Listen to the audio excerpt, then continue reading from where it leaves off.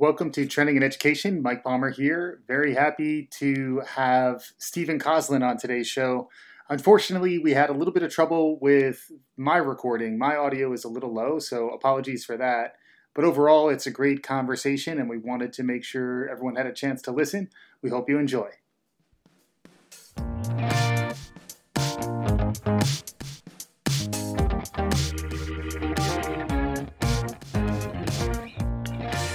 Welcome to Trending in Education. Mike Palmer here. Very happy to be joined again by Dr. Stephen Coslin, the president and founder of Foundry College. Wonderful guest, was on maybe a month and a half, 2 months ago, and had so much to talk about that we wanted to bring him back. Stephen, welcome back to Trending in Education. Thank you, Mike. It's really a pleasure. Yeah, and when we were together last time, I would recommend folks, if they get a chance, listen to that episode.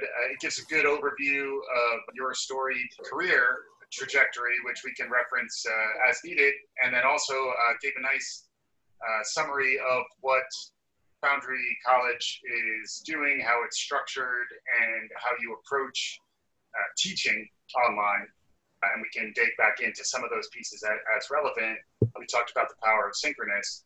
But I hear you've been working on something new. I'd love to hear more from you about what you've been up to and what you started to work on. I've been struck by how unsatisfactory a lot of the courses that were moved to Zoom ended up being. Yes.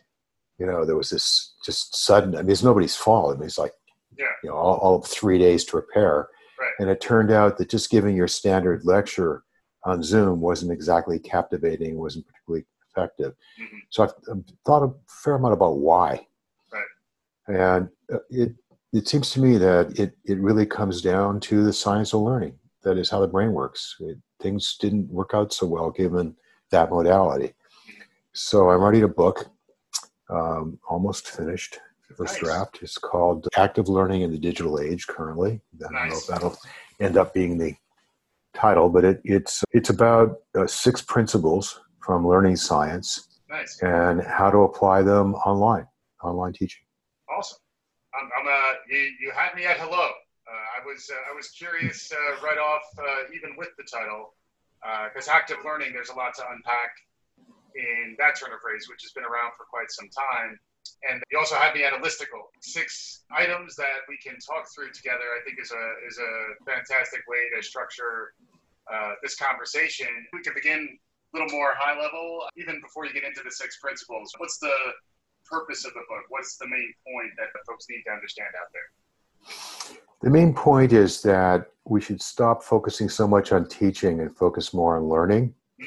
And as soon as you do that, you start asking, well, how does learning actually work? Mm-hmm. And then you can actually return to teaching, but from the focus of what you should do to try to help students learn. That's fantastic. Yeah, because I've heard, we talked about it on the show, the distinction between education and learning. I hadn't heard that about teaching, but I think that is also spot on in that it's really the teacher's job to understand the learner first. And then if you are truly learner-centric in how you're teaching and supporting the learner, it's really not about you, it's about the learner. Right. So, you know, this old adage is it's easy to teach 1,000 people with a lecture as 10 people, which kind of really exposes what went wrong with the whole Zoom approach of just giving lectures. I mean, you know, they scale beautifully. I mean, an infinite number of people presumably could watch the same video, but they're not necessarily going to learn much. And you just hit on one reason why. Have you seen counterexamples to Zoom even within this window of time? I love the Gibson quote, "The future's here now, it's just not evenly distributed." The idea that there are places where the active learning that you're talking about, the really next-gen, personalized, learner-centered, even human-mediated, there's a teacher or coach helping the learner through that experience, but it's really designed around the learner. Are there examples you've seen that are great counterpoints to Zoom? Yeah, well, Minerva is a good example, but, you know, we built Foundry College with this in mind from the start. What struck me about it was that at Foundry, we built technology with active learning in mind to deliver the courses. Yeah. And I started thinking, well, say you didn't want to use that technology, you just want to use Zoom or Blue Jeans or whatever. Right. What kind of workarounds? Because it wasn't built. Zoom was built as a general purpose video conferencing platform, not a teaching platform. Exactly. Yeah. So it's not set up in a way that makes it easy to do the kind of active learning that we know is so effective. Right. So a lot of what's in this book is kind of little workarounds, how you use CSV files in a spreadsheet to set up breakout groups in advance. It's short. It's going to be like 100, 120 pages long. It's very short. Sure. There's an appendix which has got every active learning technique I can think of or find. Yeah. It's there. But the book is built around these principles because that's what makes active learning work. The active ingredient of active learning is the way the brain works. Right. I mean, that's why active learning is effective. Right. That it plays into certain proclivities and ways that we want to process information and the consequences of processing information in certain ways. Interesting. There's this e-learning textbook near my desk, which I do use pretty regularly, and that's Clark and Meyer's book, but that's somewhat older. So what you wrote just now, I think, is a similar orientation. I like to say I've been an ad hoc instructional designer for 20 years, and I feel like in the last 3 months, the rest of the world suddenly caught up to me. And suddenly everyone's thinking, how do I design this learning? How do I get Zoom up and running? How do I handle the tech complexities? That alone is an initial hurdle. And then from there, can you do it well? And then from there, to your point, is there friction? Does it lack the affordances that should make it easy for me as an instructor to curate an experience for my learners? All this stuff sounds super relevant. I like to say zeitgeisty. So I think you're sort of surfing the collective consciousness these days in terms of really meeting an unmet need, which is helping educators who are stretched in so many dimensions, including just emotionally.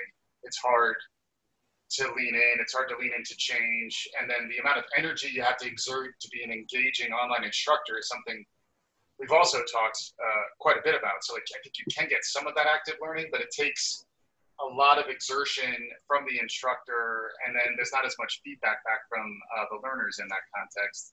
So yeah, I'd love to hear more. I don't know if you wanted to outline the principles, also any depth on active learning that is a little more textbook, if you will, if there is a way to understand what active learning is. Yeah, so there's a bunch of different definitions. The simplest is learning by doing, which I don't like. The reason I don't like it is that you need a goal. You need to have some learning outcome. So just having a discussion is not really active learning. There's got to be some reason you're having the discussion, and it's got to be structured in a way that'll help you move closer to reaching that goal. Interesting. Otherwise, I don't think of it really as active learning because I'm not sure there's really learning involved. Yeah. So, and I have heard the term, I think John Maida was the guy who was referenced, who said this, who talked about stealth learning, where, and this is sort of the notion of edutainment as well, where I have an entertaining, like a leisure experience, and then at the end of the leisure experience, I actually learned.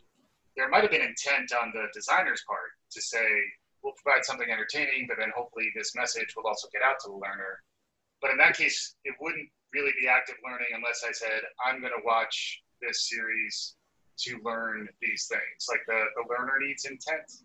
I'm not sure. I'm very outcomes oriented. If the learner ends up having learned something, whether they wanted to or not, it was still active learning. If they learned it, they acquired it via doing something.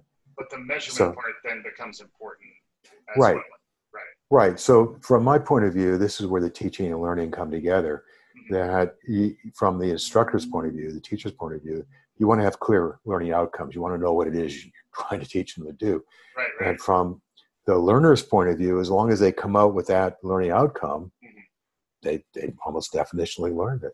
Right. So part of what's going on, just go to one of my principles here. Sure. Is a principle of deep processing. It turns out, let me ask you a question. I may have asked you this before. I don't remember. At the end of the day, did I ask you about this? Yes, you did. I remember. Yeah. You remember it. Okay. Yeah.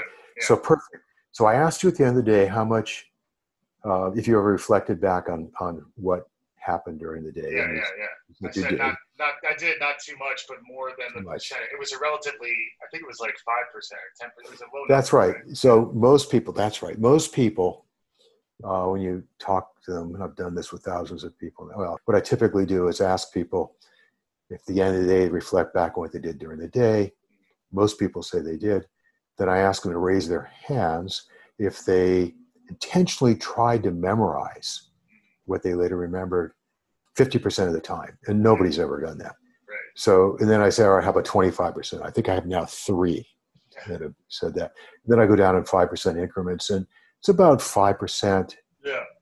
Is the modal number that is estimated for how much you try to remember what you actually do remember at the end of the day when you think back over the day. Right. Mm-hmm. And the reason for that is deep processing. And the reason you, Mike, remember this example is because by my asking you to think about it, right, you processed it. And it turns out a lot of our memory is just a byproduct of deep processing. Right. So you can build this into asynchronous lesson plans. As long as there's some kind of a work product or consequence that they're going to get feedback on so that they're going to be motivated to do it, you can get people to do deep processing. One of the interconnections is another principle called deliberate practice, with Anders Ericsson really developed.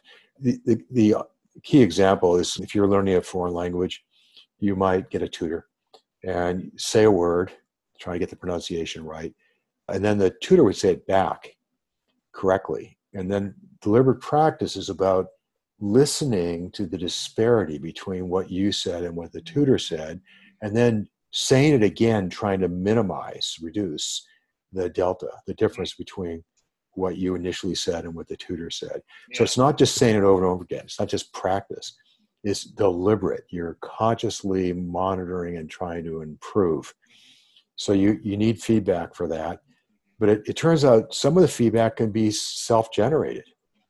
Really good golfers in a tournament, the day before, apparently they often will play the course, and they'll sometimes do a hole like 5 or 6 times, shots in the same hole, to get feedback from themselves, just to see how they did and notice what they did, what the consequences were, so they can tune themselves up for what they should do in the tournament. Or Winston Churchill used to give a speech to himself in a mirror. Right. So he knew, he had internalized the standards. Okay, so he can give himself feedback. So it's amazing.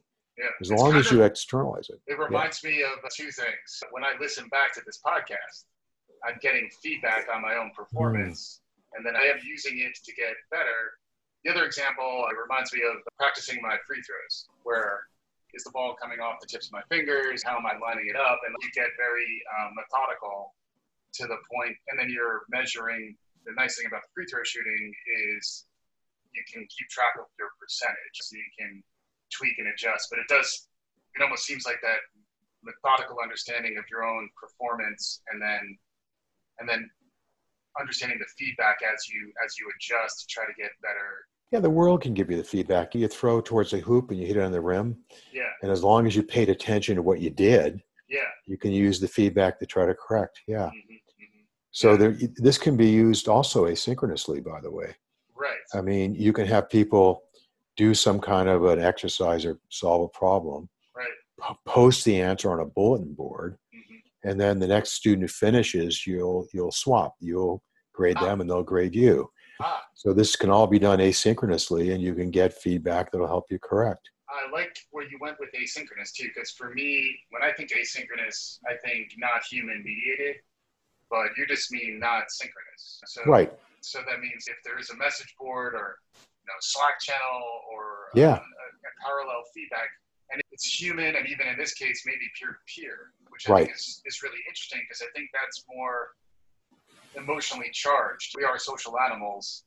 I remember we even talked about this on our last conversation, is that adding some social valence, some social capital to what's in it for me, why am I motivated, is a really critical component. And that leads to the third principle I'll mention, which is incentives and consequences are really important.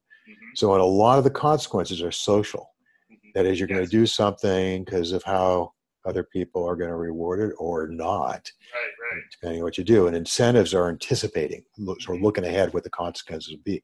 So you can design active learning with incentives and consequences in mind from the very beginning by setting up breakout groups where students have to do something Yeah, as part of the, yeah. I have to say, my wife, love her dearly, has heard me talk about BATNAs on a few occasions based on our previous conversation. I really did enjoy how you brought like real life examples.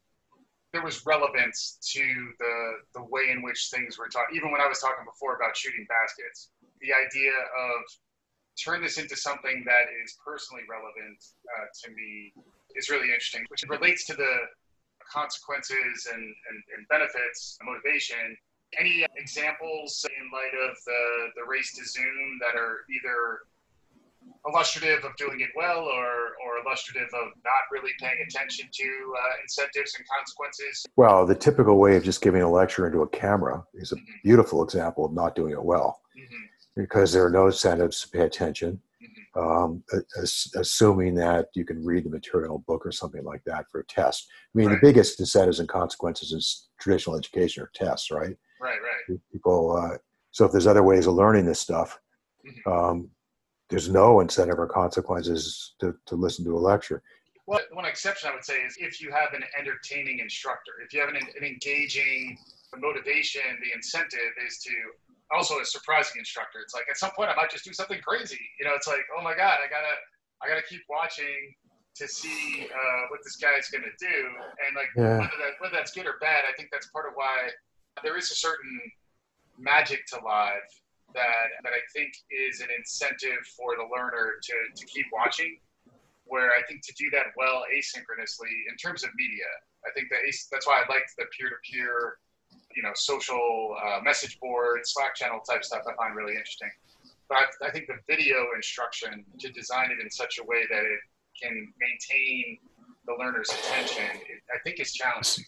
So I must say, hearing you talk about instructors being entertaining makes me take pause, because you look at the typical kind of instructor-professor evaluation at the end of the course, so they fill it out, which is a lot of it is, how interesting was it? And think of the incentives and consequences for the professor. Right. I mean, that's a way, think about it in terms of deliberate practice. You're giving them the wrong signal back. Wow, yeah. You're shaping them to try to be more of an entertainer and less of somebody who actually is teaching them what they should know. Right. And by the way, you should decide whether those learning outcomes are worth teaching or not in advance. Right. If they're not going to be worth teaching, don't bother teaching them, obviously. Right. So it should be patently obvious that this material is worth learning because it's going to help you in your life and your work and so on. And if it's not obvious, then I don't know why you're taking the course. I think there are intrinsic and extrinsic motivations now, I think. True. So the idea is like great teaching frequently unlocks the intrinsic value of learning the material, and that frequently is human mediated. That frequently, I think you can do it asynchronously, but I think there is a certain level of inspiration, even if it's 5% of what you're doing, 10% of what you're doing. I think it's a critical component. So I wonder, I mean, that's rationale behind a liberal arts education, which I think is wonderful if you are from a privileged background and have the luxury of being able to spend all that time just because it's going to be interesting and make you a better, more interesting person. I mean, I personally think a lot of that stuff that makes you a better rounded person you can do on your own or with other people voluntarily, like in book groups and things like that.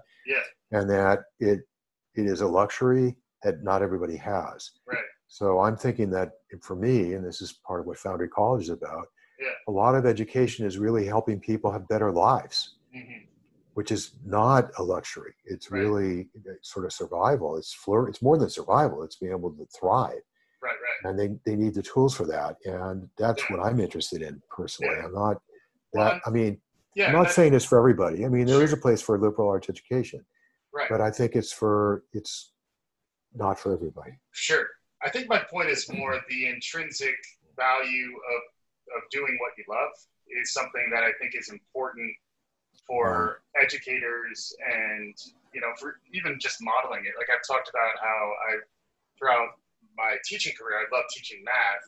And it's partly because I genuinely love math. I'm not ashamed of it, and I actually have fun with it. And I think that's that was part of what sort of brought people in to feel more comfortable experiencing it. I'm a big proponent of focusing on the intrinsic rewards, intrinsic incentives where you can, is frequently long-term beneficial for motivation. And particularly regardless of where the learner is coming from, ultimately where they want to go, they ideally will derive some intrinsic value from it, or at least find some meaning in the work. I think that's another thing Right. you were talking to us about Right. last time, was meaningful work. Right. Like, I think it's an evolution. Maybe it's not necessarily the teacher, it's more like the mentor, or more the trusted guide, which I think is becoming more it's almost like the social emotional component of the learner's journey is the thing that frequently, I still believe, we benefit from someone who's further down the road paying attention to us. And that typically is more like a human to human connection. Oh, I agree with that. I think the worst part about most asynchronous instruction is it cuts that out. Yeah. There's very little human interaction. So I think you can insert that. Some of it can be asynchronous, but you can also have hybrid cases where a lot of the asynchronous is kind of the run up. Right. And I'm not talking a flipped classroom where you do all the work beforehand and then do homework in class. Yeah. I'm talking about an opportunity to get feedback for deliberate practice and ways of processing information more deeply and so forth. Yeah. When you get together. Yeah, I'm excited to read your book because I think it's also a really interesting time to expand our language. Even as we were talking, I was just thinking about like flipped classroom and what do we mean by hybrid, and like what do we mean by asynchronous, when I think there could be much more detail and specificity. My comment before about ad hoc instructional design is kind of true. Like, I've always been more on the making side of the learning interventions. So I generally try to stay current in terms of the learning science, which is changing. And, I'm a psychology guy long term. So like, I've been tracking that domain since I was in college. But it is interesting that there's an opportunity, I think, to get more sophisticated in how we talk about our interventions. And it sounds as though good design thinking, thoughtful design applied to a learning program is something that I talk about a lot on the show. But that's why it's wonderful to have you on, because that's really been your track record, whether it was at Minerva or now at Foundry College. But what I think maybe we haven't had is as much like broad access. To your point, not everyone has access to the proprietary platform, or not everyone, within their particular school district or university, they may have to use a particular tool. And it sounds like you're saying there are these abstracted principles and practices that apply regardless of what you're using. Totally right. Yeah. And they apply to all humans because of the way the brain works. And it's in every learning situation you can apply them. Asynchronous. If you want to make a video, there are better and worse ways to make videos. Yeah. So that's an asynchronous mode where they watch them.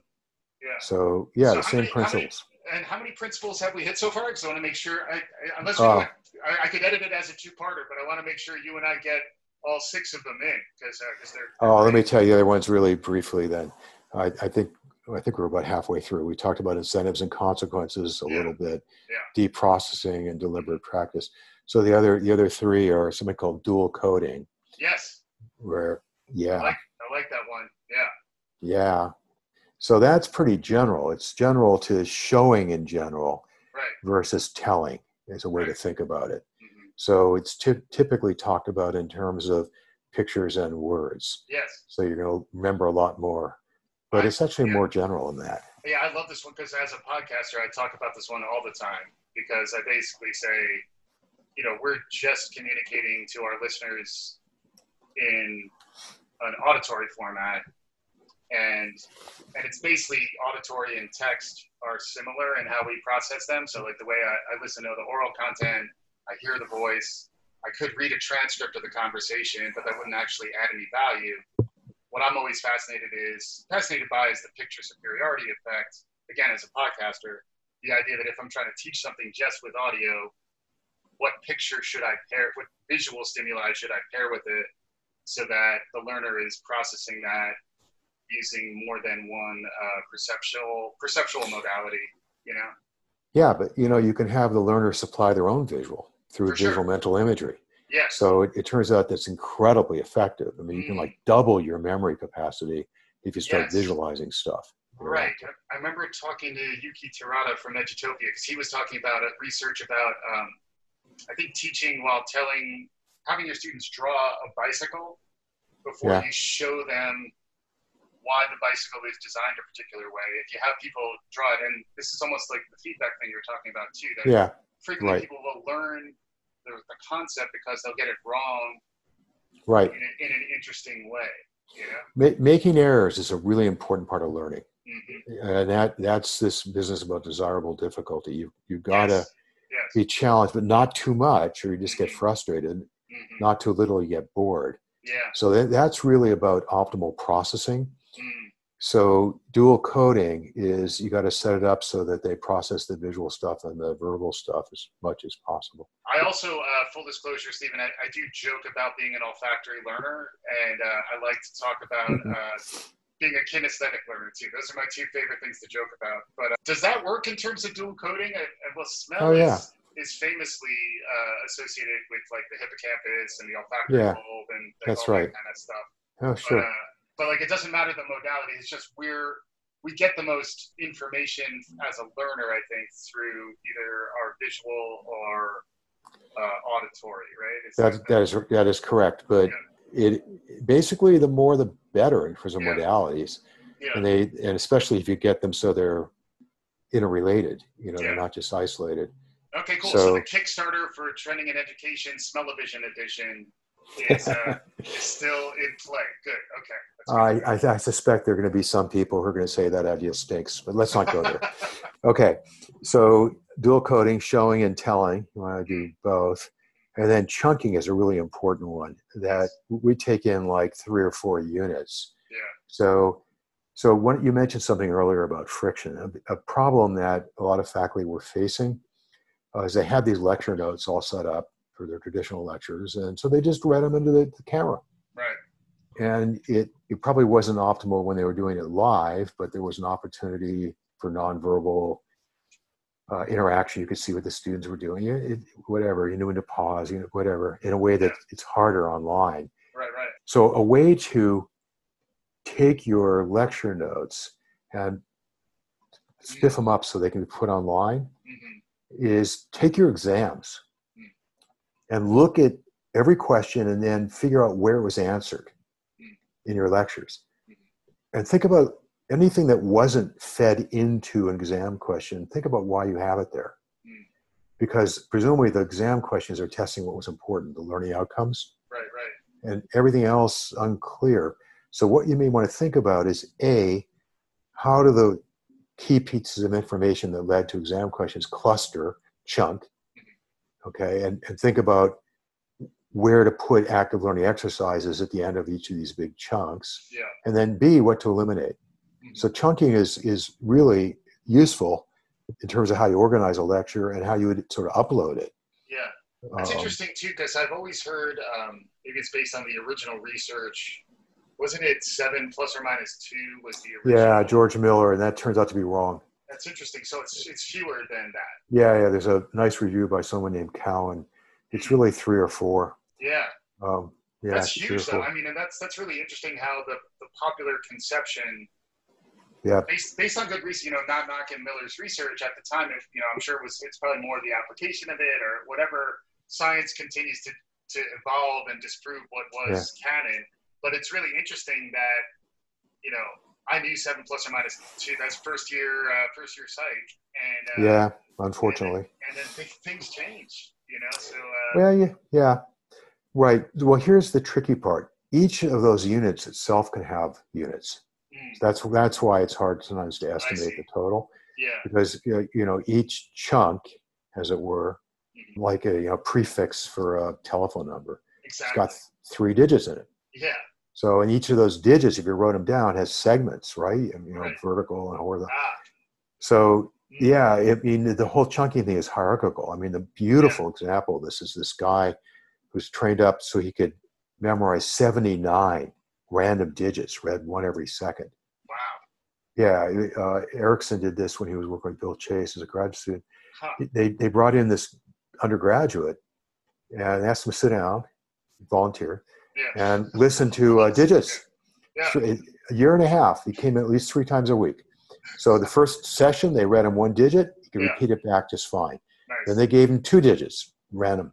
Does he get does he get a snack based on the number of digits, or like there's no? Well, he was intrinsically motivated. For all I know, they paid him. I don't actually know if he was paid or not.